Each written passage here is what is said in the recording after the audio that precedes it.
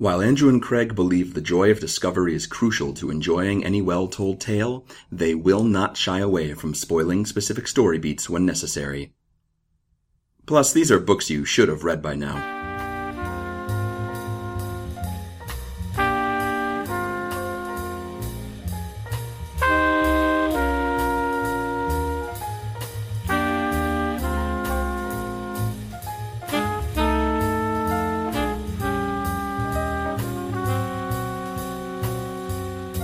Try this one on you.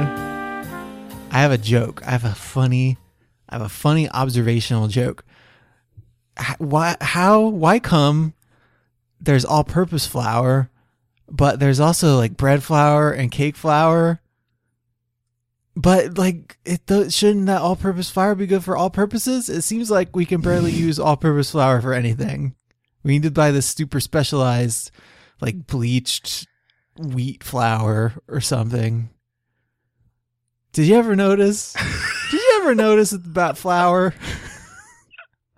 Welcome to Overdue. This is a podcast about the books that you've been meaning to read. My name is Craig. My name is Andrew. I'm still working the kinks out of that one. Trying new material on the road. So I think it's probably like you could make whatever you wanted with that flour, but it might not be as good as it's just like it's the jack flour. of all trades, master of none flour. Yeah, and that's the Renaissance too long. Flour. They were billing it as jack of all trades, master of none flour, and they ran out of space on the bag, so they called it all-purpose flour. That's skillful branding. Yeah, that's pretty good. Also, the phrase "master of none" tested poorly, so they decided not to use it.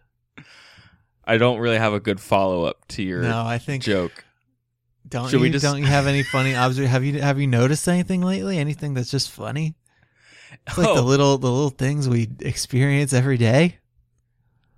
I don't think so. I did my taxes on Saturday. Oh, I did all my taxes on Saturday. There was a box where I had to say I wasn't getting any farm income, and it made me really sad. I wanted some farm income. Do you want farm income? Maybe you should make some flour. Solved it. Tied it all up. Books. Let's talk about books. So if this is your first episode, we don't talk about flour the whole time. We talk. Yeah, some knucklehead recommended this podcast to you, and you're walking down the street to work. You're walking on ice. If you're on the East Coast, it's all icy sidewalks, and you're like, "Well, I was expecting some good book learning, and these guys are talking about flour. Good job, my friend." Farm income, and then I turned it off. So thanks Chuck. And then while I was podcast recommendation, and then while I was turning it off, I like slipped on the ice and fell down, and then broke my phone. So this podcast broke my phone. Thanks, Chuck. Good job, Chuck. Good job, Chuck. Now, Chuck, if you're still listening, we should probably talk about what book we read this week. Yeah, right. What book did you read this week? Thanks, Andrew. I read Their Eyes Were Watching God by Zora Neale Hurston. Which has been on our list since like strangers started listening. There was a period of time at the beginning of this show where most of the people listening we could name, and we were like related to, or something. We've since thankfully and graciously grown a lot since then, and so we've gotten a lot of recommendations, and this is one that keeps coming up. And after we did. The last book that I read for the show was 50 Shades Darker. Okay. And I decided I wanted to treat myself to something from the canon of American literature, as opposed to whatever thing that was. Okay. And I settled on this one. All right. So tell me what you can about Zora Neale Hurston. So she was a writer in the early 20th century. She was born in 1891. And she was part of the Harlem Renaissance. And it was actually really useful for me to go through the research on this one and realize how unfortunately kind of unknowledged I am about that period of time. So unknowledged that I made up a word about it. Yeah, you don't even know how to convey how unknowledged you are. So disacknowledged. Wait a second. So she grew up, she was born in Alabama, and she grew up in Eatonville, Florida, which is where some of this book takes place. Mm-hmm. It was a rural community near Orlando that was one of the nation's, if not the nation's first. I cannot talk today. It's yeah, good. Man, you're doing real bad. That was an incorporated black township, all black. And that was the first one, or one of the first ones after the Civil War. So this was like 1887. Yes. And it's named, of course, it was named after one of the white guys who sold them the land. So good. Yeah. Good job, white people. Good job. And her father was a Baptist preacher there who was the mayor for a period of time. Her mother died when she was 13, and her father remarried rather quickly. And there was some scuttlebutt that he may have been actually seeing that woman before his wife passed away. Mm-hmm. And then they stopped supporting her and sent her off to a boarding school, and then stopped paying the tuition, so she got expelled. So Hurston went on to become like a maid, touring with some Gilbert and Sullivan troupe or something, which is interesting. It's hard to believe anyone could make enough money at that game to Yeah. fund a whole troupe, you know. Well, and then to fund people who work for that troupe, like that in and of itself is surprising. But it was a different time, I guess, before TV, so who knows? Gilbert and Sullivan were in higher demand than I think they are now. Yes, very much so. She then wound up in Baltimore in her 20s, and actually started lying about her age by about a decade so that she could finish her high school education. That's actually kind of my favorite thing when I was reading about her, is that she started lying about her age so she could get free high school, and then she graduated with her bachelor's in like 1928 when she was 30 something. And everyone just thought that she was still 10 years younger. It was pretty great. See, like in that situation, I've got to think that whoever it was who was admitting her, like, you got to know, right? Maybe. I don't know. By all accounts, she was a good-featured lady who could pass for at least 5 years younger than herself. All right, that's fine. So, she later graduated from Barnard College after studying at one or two other places, and also studied at Columbia, where she studied anthropology. And then that was kind of when she fell in with the Harlem Renaissance crowd in the late 20s. Mm-hmm. Her big kind of coming out sounds wrong, but like the big moment of recognition for her. Her breakout moment. Yeah. Thanks. That's why you're here. I'm just going to be a thesaurus for you to help you string sentences together. No, not together. a thesaurus, a literal dictionary, so I can actually talk. In 1925, a short story of hers and a play were awarded second-place prizes by Opportunity magazine, which was kind of one of the best ways for writers of that era to get read. And she came into the party where she was awarded the prize, and she just yelled the name of her winning play, which was Color Struck. There's this awesome like essay on the Zora Neale Hurston website that kind of recounts this, and she just walked into a room full of people, and at that time she was still a student in college, I think. Just yelled the name of her second prize play. And everyone obviously remembered who she was. She apparently was not a big drinker, but one of the quotes about her from a contemporary is that, she was always the life of the party wherever she was. Sure. If you ever win second place in anything, I think you should do a tribute to Zora Neale Hurston. Okay. She was awarded. Just shout whatever it is that you won the award for. Okay. She was awarded a Guggenheim Fellowship. She ended up doing a lot of anthropological research in northern Florida on lumber camps, and one of her specific topics was sexual exploitation of black women, kind of exploration of what is called paramour rights, where white men were taking advantage of black women, then forcing them to have their kids, and then kind of just saying, well, this is my land, and you work for me, so I'm going to do whatever I want with you. Yeah. And she ended up covering the Ruby McCullum trial, which is a woman who murdered such a man, and she tried to do like serial coverage of it, like over 3 months or so, but there was like a payment agreement that didn't happen, and then her research got passed on to another guy. But she was kind of an advocate for this type of, bringing this stuff to the fore. And you can see some of the similar strains in this book. Mm-hmm. So yeah, one of the other things I kind of want to talk about is like her place in the Harlem Renaissance. I think it's important because you had this period of time where, and this is something I had not considered, Andrew, but around World War I, European immigration kind of stopped because of World War I. Country's full. Well, not even that. It was all those countries were busy. All those countries were busy. Right. And so you have the first and second generation of free Black Americans who need work and need places to go. And so lots of them ended up settling in New York City, where there was this, vast industrial complex and the need for labor for World War I. And then this kind of emergence of a Black middle class, emerged. And you had like things like Back to Africa movements, and you had W.E.B. Du Bois talking about the talented tenth that would kind of uplift the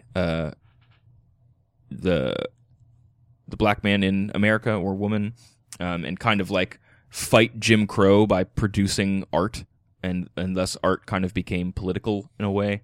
Right. So she was falling in with folks like Langston Hughes and James Baldwin and Claude McKay, and then the other artists were, musicians are Fats Waller and Louis Armstrong and Duke Ellington, and then a couple other folks whose names I'm ashamed to say I didn't recognize. But one of the things that I found most interesting about this is that she didn't seem to fit into all of the progressivism of the era. She was actually this book in particular was critiqued for not being political enough. Right. Yeah. I mean, that's one of the things that I thought was the most interesting when I was reading about her, is that especially with her later works, she was kind of criticized by members of the Harlem Renaissance for like not sufficiently forwarding the cause in her work. Mm-hmm.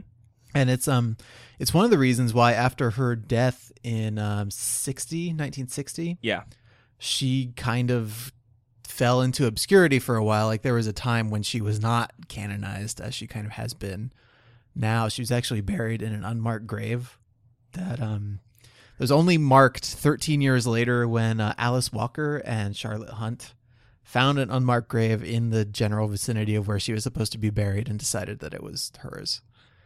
And then Alice Walker's pretty much, I don't know if she was single-handedly responsible for restoring her to the place in the canon where she is now, but I think she played a pretty big role in it.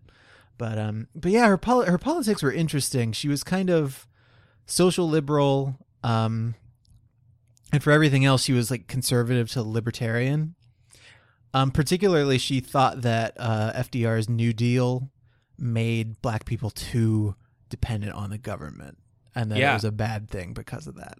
Yeah, she seemed to have an innate respect for, coming out of Eatonville, I imagine, right? This sense that Black people could govern themselves, and if that was the thing that needed to happen, then they were certainly capable of it, rather than, turning to the already existing government that had been a government that allowed slavery, and saying, like, help us out.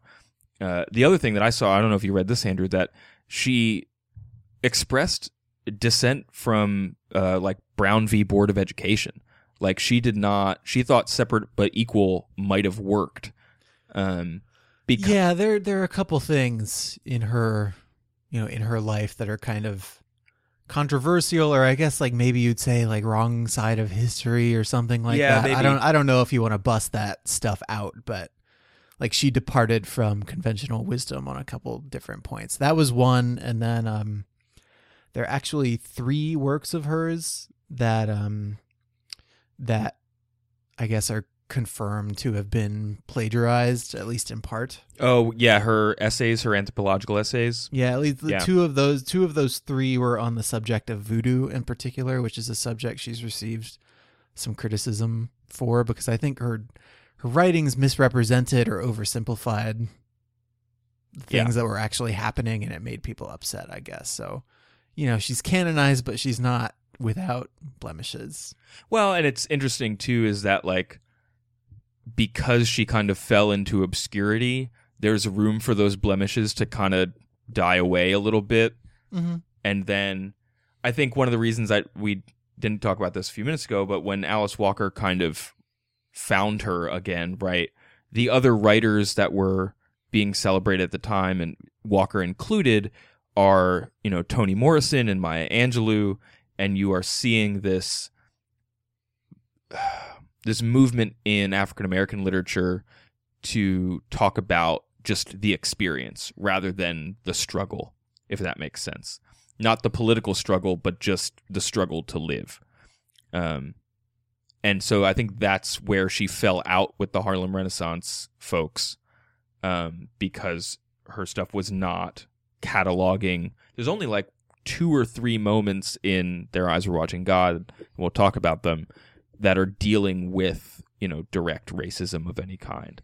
Mm-hmm. It's much more just about people living. And obviously their circumstances are in a particular context, but that's definitely not what she set out to write that novel about. Right, yeah. And I guess the last thing, unless you have anything else. No, go ahead.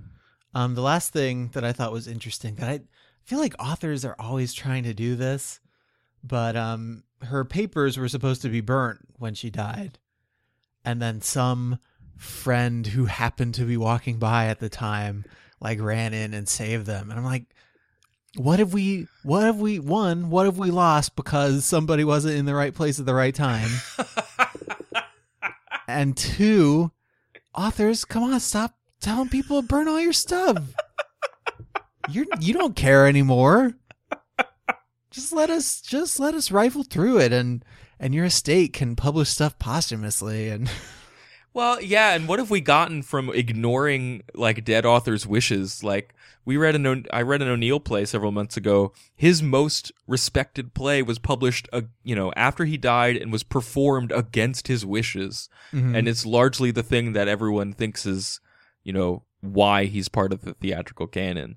So, yeah, I mean, if you're out there and you're an author and you're listening to this podcast, thanks. But if you're like creating world-changing work, may I beseech you to not like have a flaming trash can next to your deathbed where you're just tossing all your stuff. Maybe keep the matches and the manuscripts in different drawers in your desk from now on.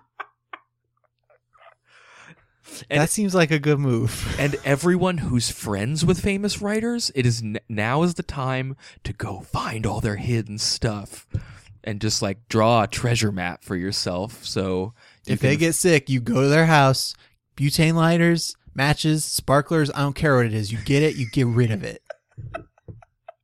Yeah, Steve, we'll totally do all that stuff you wanted to do before you die. I just got to go to your house real quick and like laminate a bunch of your stuff. Yeah, laminating stuff protects it from anything.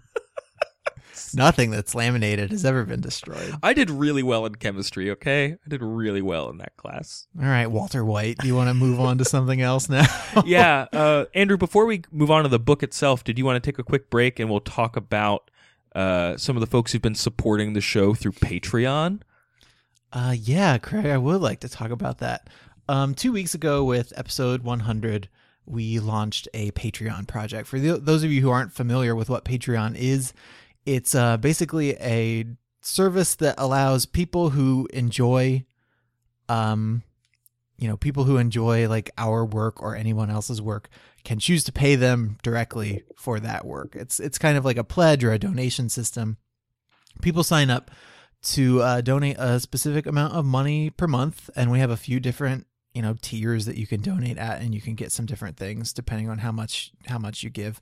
But that helps defray our hosting costs and our book buying costs. And we've already had a couple talks about stuff we can do in the future, like as we scale up. Like right now, it took us only a few days to get past our first goal, which was to be totally self-sufficient, which we are. Like the site is paid for, all the books are paid for. Like it's so amazing and great that happened so quickly. We couldn't be more thankful. So the next step for us, which is kind of, we don't we set this one a little high because we're not sure if even we're gonna be able to do it. But we're aspirational. That's good. If the demand shows up and people want to support the show, we'll be churning out an extra episode a month, and hopefully allowing us to cover kind of even more books that have been suggested, and maybe even some stuff that we wouldn't otherwise have time to cover.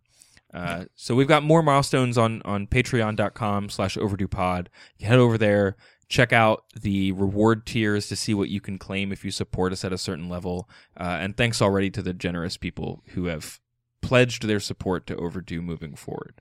Yeah, and we actually, if you pledge $5 or more per month, we take listener suggestions a lot because, we don't always have a book that's sitting on the top of our pile that's ready.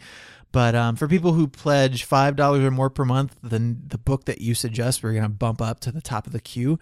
So the book that I'm reading next week, which is Foundation by Isaac Asimov, was actually recommended by Ryan, one of the generous people who is donating to our show. Thanks, Ryan. At that tier. And then we've got 3 or 4 other people, I think, who are also in there, and we're just kind of putting their books on the list in the order that they are received. But yeah, if there's something you want us to read that you haven't, that we just are not responding to for whatever reason, that's the quickest and easiest way to make us read something, I think.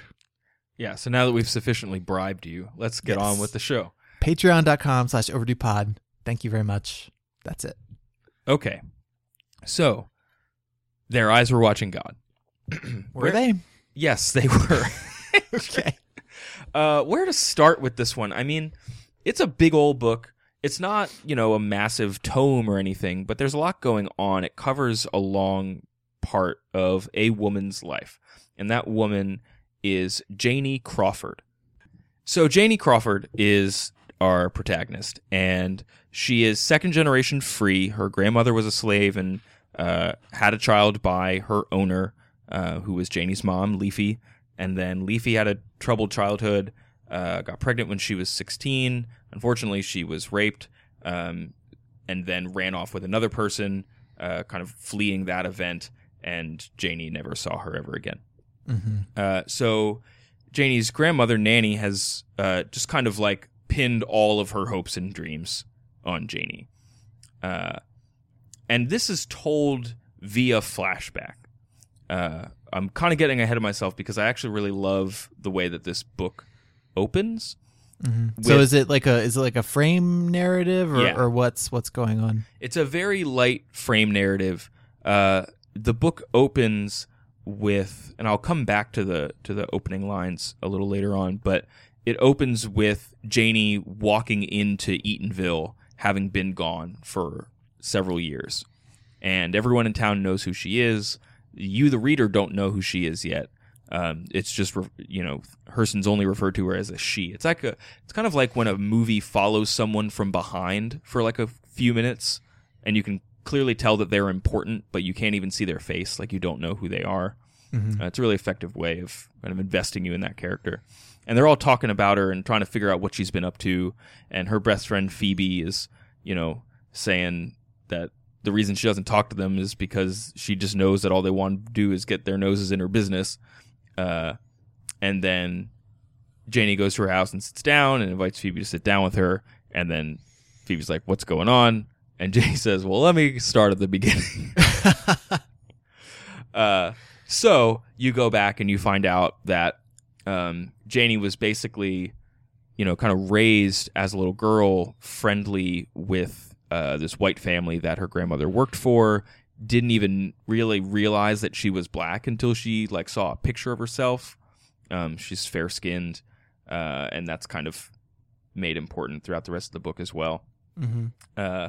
And Nanny's goal for her is to get her married to a man who will take care of her, and that will bring her status that Nanny never had in her life. Okay. And Janie's not sure that that's going to work. She doesn't really seem to understand why that's so important. There's this pretty pivotal scene when she's 16. She sees a pear tree, get pollinated by bees and insects.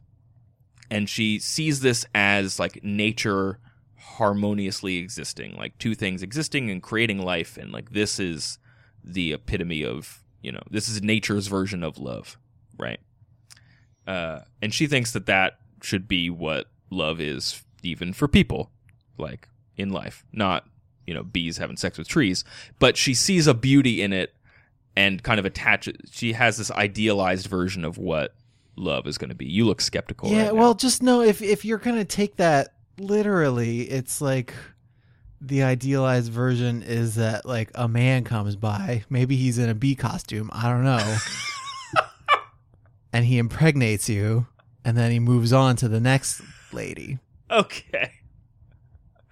No, I'm just saying that I don't know if I follow the logic that you're laying out. Okay. Okay. Let me see if I can. Okay, I'm going to read this to you so you can hear it through. All right, so I'm going to try and forget about words. the man in the bee costume that All right, I've constructed. Okay. She was stretched on her back beneath the pear tree, soaking in the alto chant of the visiting bees, the gold of the sun, and the panting breath of the breeze when the inaudible voice of it all came to her.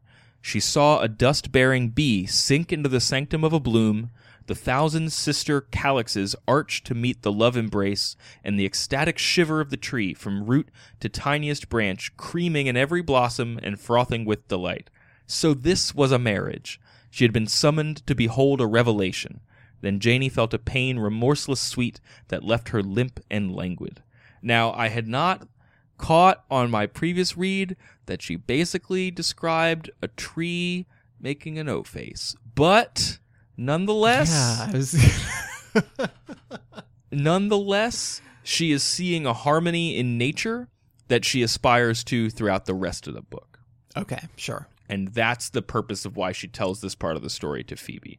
Because Nanny's version of marriage is like, hey, this guy's going to take care of you and keep you safe. And at this point, Janie thinks that marriage is going to be husband and wife loving each other all the time. Mm-hmm. How naive. So Nanny sets her up with this guy named Logan Killix, who's an older farmer, much older than her. It's a good name. It is a pretty good name, but he treats her like crap. He basically treats her like a pack mule on his farm. The marriage does not last very long. She has it with him, has a couple fights, and then a man named Joe Starks walks down the street, sweet talks her for a little while. They start hanging out, and then they decide to run away and get married. Done.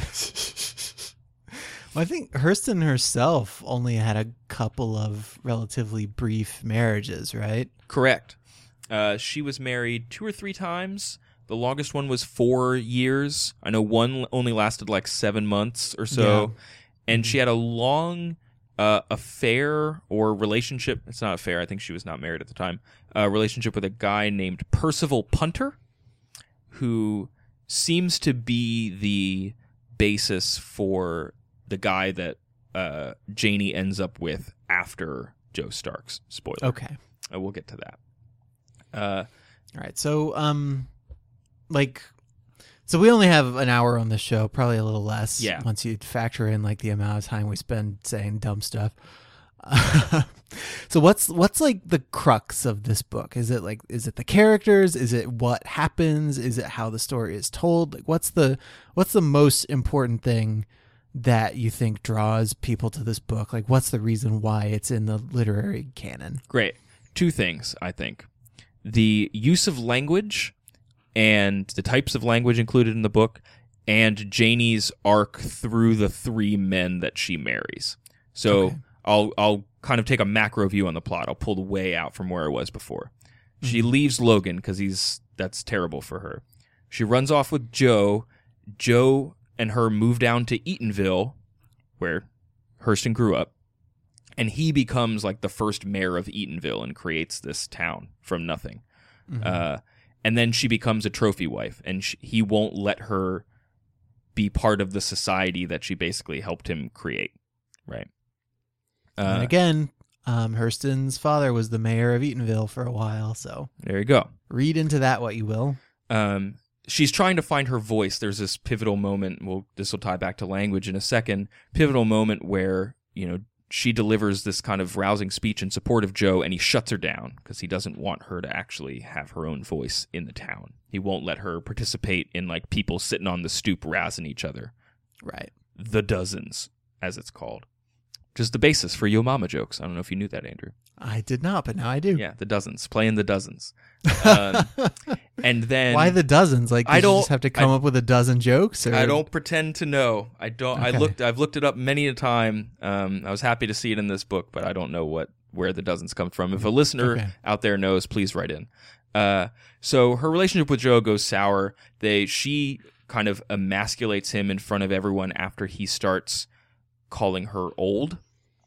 Even though he's older than her, he starts kind of ragging on her appearance, which is otherwise, to everyone else in the world's opinion and probably his own, really wonderful. And she really calls him out in front of everyone to the point where someone says that she's playing the dozens with him, and he's really, there's more than egg on his face. He's pretty well humiliated, and he beats her, and then their relationship never recovers. He ends up dying from an illness. And she lives as kind of this independent woman in town for a little while before meeting up with a guy named Tea Cake.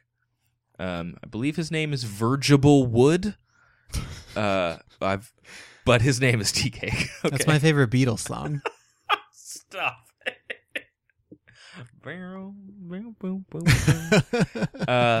And everyone's giving her crap for hooking up with Tea Cake. And what the relationship with Tea Cake is all about is equality.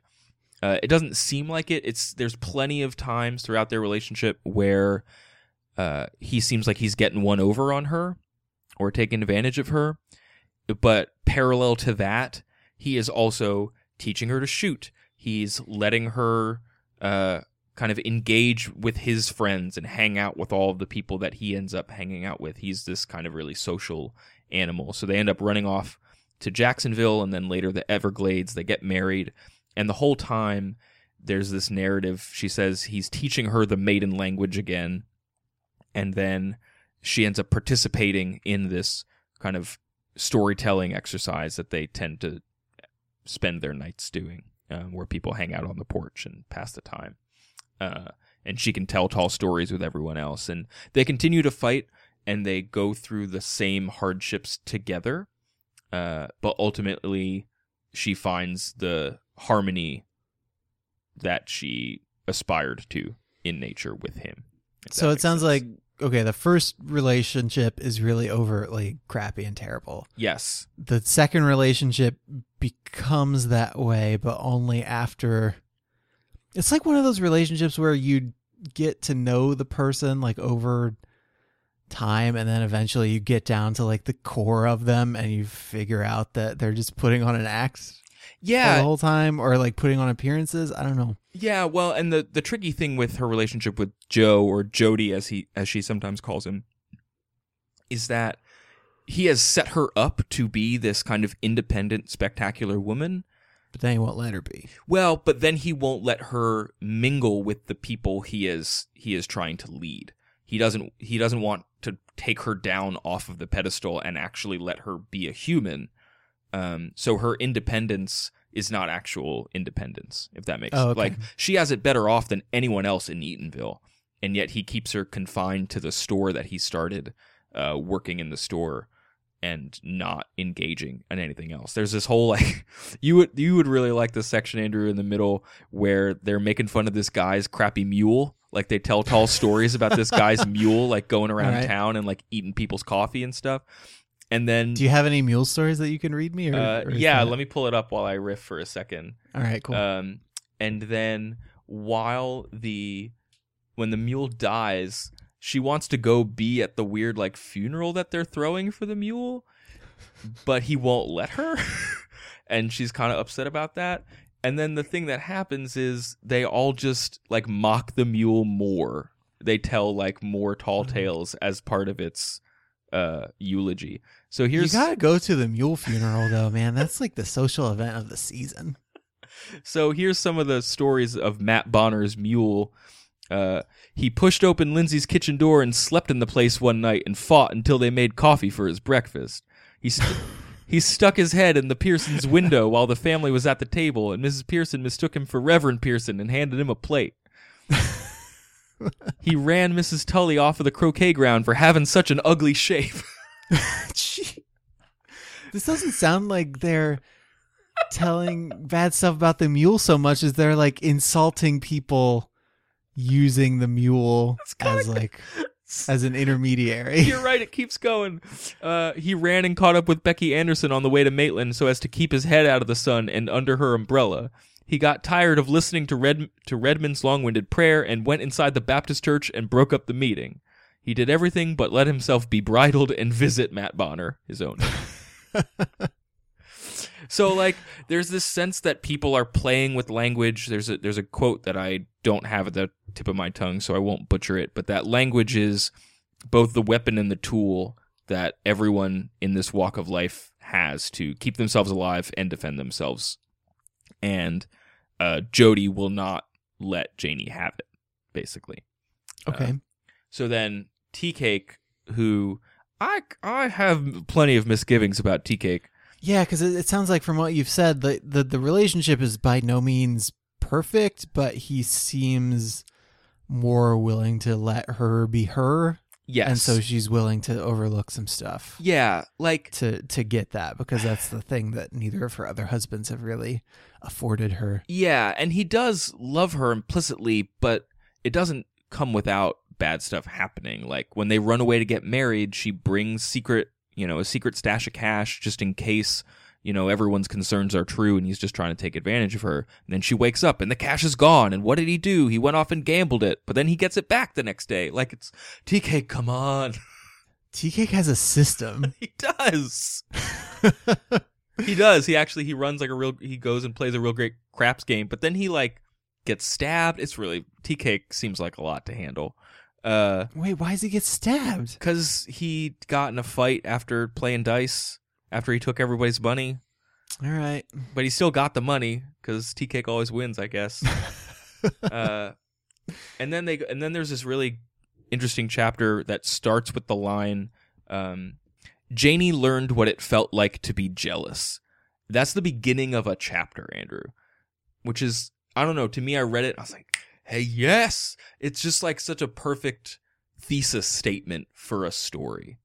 Mm-hmm. Because then you watch as Tea Cake ends up kind of being really playful with this girl who's also picking beans with them in the Everglades, and then that goes down poorly, and then Tea Cake reciprocates with jealousy at Janie, and so they kind of learn this bad part of relationships together.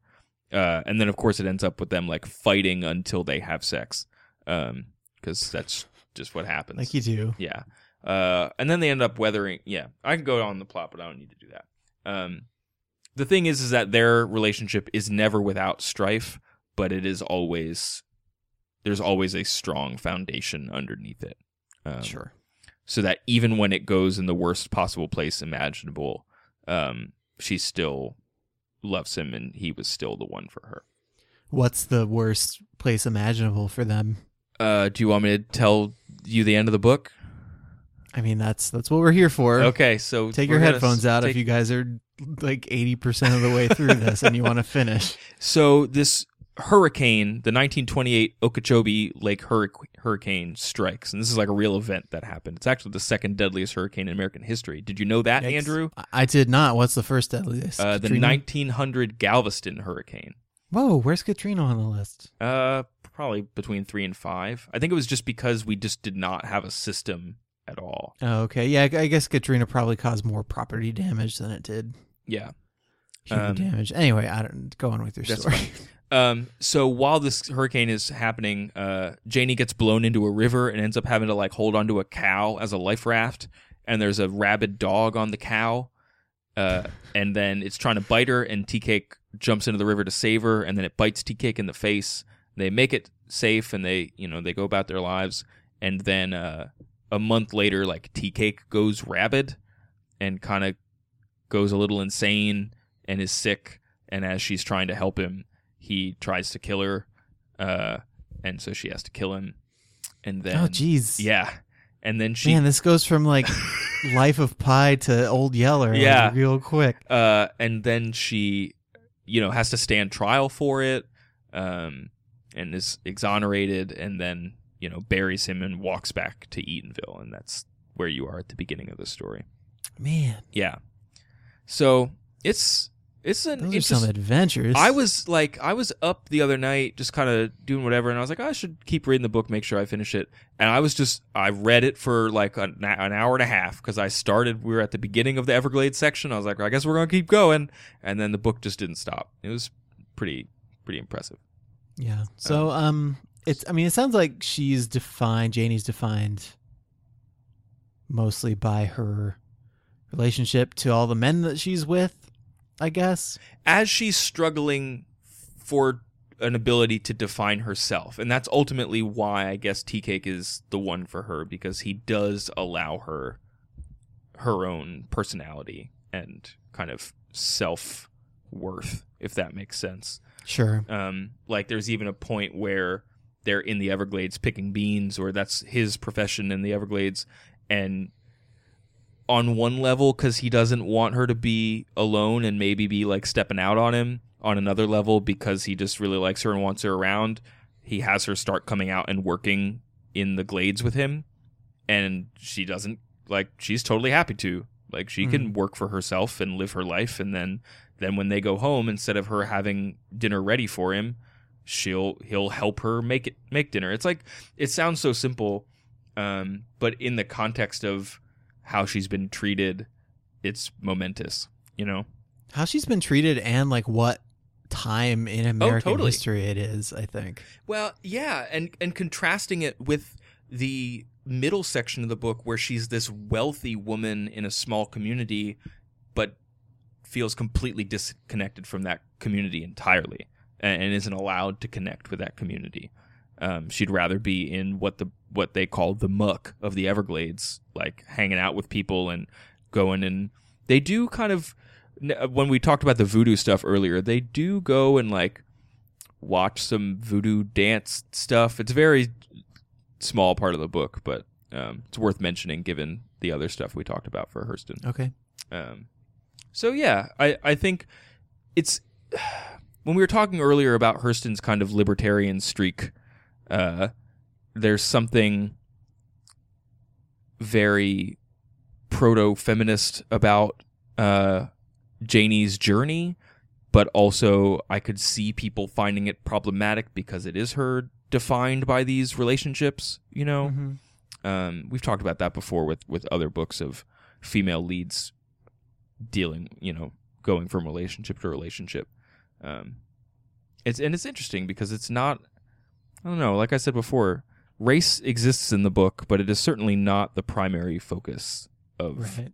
It's more of a backdrop than it is an actual like plot point, if that makes sense.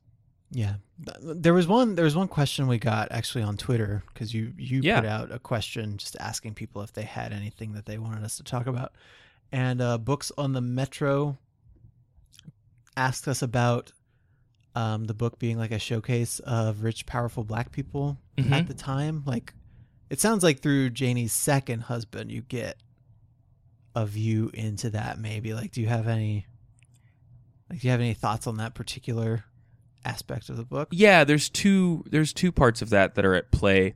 When he sets up the town, there's this feeling of like, we don't know how to run a town. I guess we need a store. Like, he's kind of like the answer man for a period of time. And when he's kind of losing power and people are wondering whether or not he's the best guy, which ultimately doesn't get called into question until Janie's like kind of puts him down in front of everyone. There's this section where Hurston says that they didn't speak up because they, didn't know what they would say. He was in charge of them because they bowed down to him, and they bowed down to him because he was in charge of them. So there's this sense of like not even knowing what to do with someone of a higher class than you, other than just like let them rule you. You know what I mean? Yeah. And then the flip side is this character that they meet in the Everglades named Mrs. Turner, who is mixed race, like lighter, a lighter skinned Black woman, not as light as Janie, who really kind of reveres Janie for being as part white as she is. And she just spends about 4 or 5 pages putting down black people, and how terrible they are and how ignorant they are. And wouldn't it just be better if we could be accepted by white people so we could leave all this behind? And remember when I read A Lesson Before Dying, there was some elements of this kind of internal racial strife there. But this seems pretty interesting given the context of the Harlem Renaissance, of this idea of like, how are we going to advance as a people, and what is the correct way to go? Is it this kind of aspirationism? Is it we strike our own path, which seems to be Hurston's take on it? I don't know. I don't know. You have any specific thoughts on? No, I'm just trying to get a feeling for why people's response to this book is the way it is. I mean, it sounds compelling even as you've been laying it out. But do you think it's just because it is an early example of that, like that kind of lived experience literature? Yeah, it's as opposed to like the racial. I don't know. What's the word I want to use? Just like the civil rights movement and that kind of bigger thing. Well, it's simultaneously bigger, and for people not interested in works that are overtly political, it feels more universal than something like that, right? Not to besmirch or box in more political work from that era, but I think when Walker, put forth Hurston as if like, why did we forget about this woman? I think that's where literature is going, and I think literature seems to be interested in that in general a bit more. Like, no one's talking about the latest like progressive novel. You know what I mean? Like that right, people yeah. don't pick up novels when they're like in the streets, and not that that's necessarily a thing that they were doing before, but I think there's an aspiration to a quieter yet more universal thing going on, and some of that's is accomplished in the book by Hurston's wonderful language. I haven't done it as much justice on the show as I would have wanted, but it's probably going to take a whole lot of time to do. I want to read the opening of the book for you, Andrew. If okay, that's okay, do that, because I think it speaks to her non-dialogue prose, because she does write a lot of dialogue, and we'll talk about that in just a second, but this is the prose style of the book. Okay. Ships at a distance have every man's wish on board.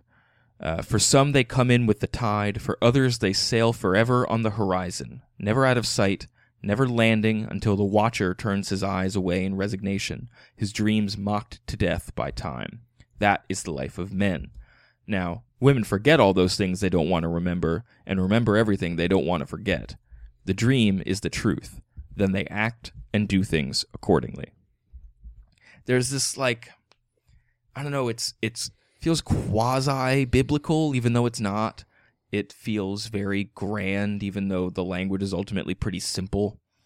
And the imagery is really rich. And that's just... Yeah, definitely. It's all about like expectations versus reality, and like acting on expectations. Yeah. Even before you know that they're reality. I don't know. Yeah. And this idea of the horizon kind of plays out as a symbol and motif throughout the book. It's also the closing of the book. Like, she feels like she has reached her horizon and she pulls it in around herself. Yeah, I don't know. I feel like we have access to Janie in a prose style that was probably not ahead of its time completely, but has stood the test of time, perhaps. Mm-hmm. When she gets in one of her final fights with Joe Starks, she hears a noise inside of her, and she looks and sees that it's the picture of him that she carried in her heart that fell on the floor and was broken, and now it's gone forever. And it's like the way that Hurston just navigates into like a quote unquote literal emotional space in language like that is really impressive. Yeah. But then what's controversial about the book, at least in its time, is that she wrote in a vernacular. Like all of the dialogue is like some of these mornings, and it won't be long. You going to wake up calling me, and I'll be gone. Like and contemporary writers thought that was like, rooted in racist tradition and was just offensive on those grounds. But I guess like more recent writers have come to recognize like the value of preserving that. Well, and that was her tradition, right? She was an an anthropologist in some ways, in many ways. And I feel like there's an argument to be made for her, on her side of she was trying to accurately represent people of a time and place. Right, yeah, it doesn't sound like something that was meant to be political. No, not in any way. Yeah. And then if you're politically minded, you're going to raise the point of like, yes, but by including it in your text, you are propagating a thing that has been, damaging in the past, and how could you do that? Yeah. Well, I mean, is that part of the same debate as like whether we should censor like Huck Finn or I think so. Tom Sawyer or anything? Is just like, or even I think the most egregious example that I can think of that is the least likely to make people mad is the book Goodnight Moon. The original version had a picture of the illustrator where he was holding a cigarette, and more recent runs of it have had a picture of him where the cigarette has been photoshopped out. Oh, come on. Yeah, I don't know. I don't know where I fall on that side of it. I think that it's better to like let it be, like let it stand as a record of like what life was like then, or like what writing was like then. Yeah. But I can totally see the other side of it too. Like I'm coming at this as a white guy who's 29, so I'm like key demo for everybody, and everybody wants to cater to me. Well, and that was actually one of the interesting things in my, Craig doesn't know anything about the Harlem Renaissance research that I did today, where the Great Depression like put a real clear stopping point on that era. And part of the reason why is that the reason that it took off was interest from white audiences in the music, in the literature, and it was the critique of that, movement and attempt of, we can achieve more if we just like, we will use our art, we will use what we can create to put ourselves in a better position, was that white interest in it was going to be and will always have been a fad. And then when it's gone, you won't be in any better place. Right. And unfortunately, I still think that type of appropriation or cultural tourism or whatever you want to call it still exists, where there's no clear solution to that situation. Not that there would ever be a real solution of any kind. Yeah. Like how do you take interest in something without, in something that isn't quote unquote yours, or when does something become yours or isn't yours, Yeah. Yeah. Like how do you look at it without putting it in this like glass case? Yeah, precisely. And treating it like a museum or a circus or something. Well, like I'll tell you right now, one of my favorite phrases in this book is "get reconciled," and it's when someone is like saying something, they're going off the handle about something that they need to shut up about. Like they're clearly, making an unfounded argument or kind of talking out their butt, as it were, and. That's a phrase that I like. So, and someone says to them, "Get reconciled," and then you like tell them why they need to shut up and get with it. And I don't know if I'm allowed to use that. I get, you know what I mean? Probably not. But probably not. Yeah, I don't know. But I can recognize. I found it enjoyable, and I'd found it an interesting turn of phrase, and there's lots of those throughout this book that I really enjoyed. That are part of just a vernacular that I don't have access to. So my argument becomes, I'm very glad she did the book this way, so that at least I encounter that. You know what I mean? Yeah, definitely. We should wrap up, and I know we did not cover anywhere near enough of this book. So if you have favorite parts of this book, or you're reading it right now because you're listening to the show and want to chime in, please do so. Actually, if you're reading it right this second, I'm impressed. Okay, well, fair enough. You multitasking mavericks out there. Mavericks. Whatever. If you have thoughts, you can email them in at overduepod@gmail.com. You can also tweet them to us. We did mention our Twitter earlier. It's twitter.com/overduepod. And one of the best places to get a hold of us is facebook.com/overduepod. I want to give a quick thanks to folks who use social media to reach out to us this week. Jillian, Amanda, Sean, Tracy, Tysophine, I'm getting to the Twitter names now. Tysophine, Cinta Garcia, Duchess Cadbury, Jonathan, Robert, Books on the Metro, like Andrew said, Tracy, Nada sent in some Philip K. Dick cover art that was super cool. Andrew, anyone else? Where else did people find us on the internet this week? Well, some people may have gone to our website at overduepodcast.com, which is a place where we have RSS and iTunes and Stitcher links that you can use to subscribe to the show. There are a couple people who left us reviews on iTunes this week, Cancer Monkey Fur and Ria Noel. The common theme in all of these reviews is that they like just listening to us goof around, which is good. I'm glad that people find that endearing and not insufferable. Up on our website, we also have Amazon links to the books that we have read and the ones that we're going to read. So that's one way you can use to support the show if you are not interested in donating like on a continuing basis through our Patreon page. Craig, anything else? I mean, yeah, do leave us reviews, ratings on iTunes and on Stitcher. That helps us rise in the rankings and helps people find the show. I think that's it. I think that's the whole blurb. Andrew, what are you reading next week again? You said it earlier.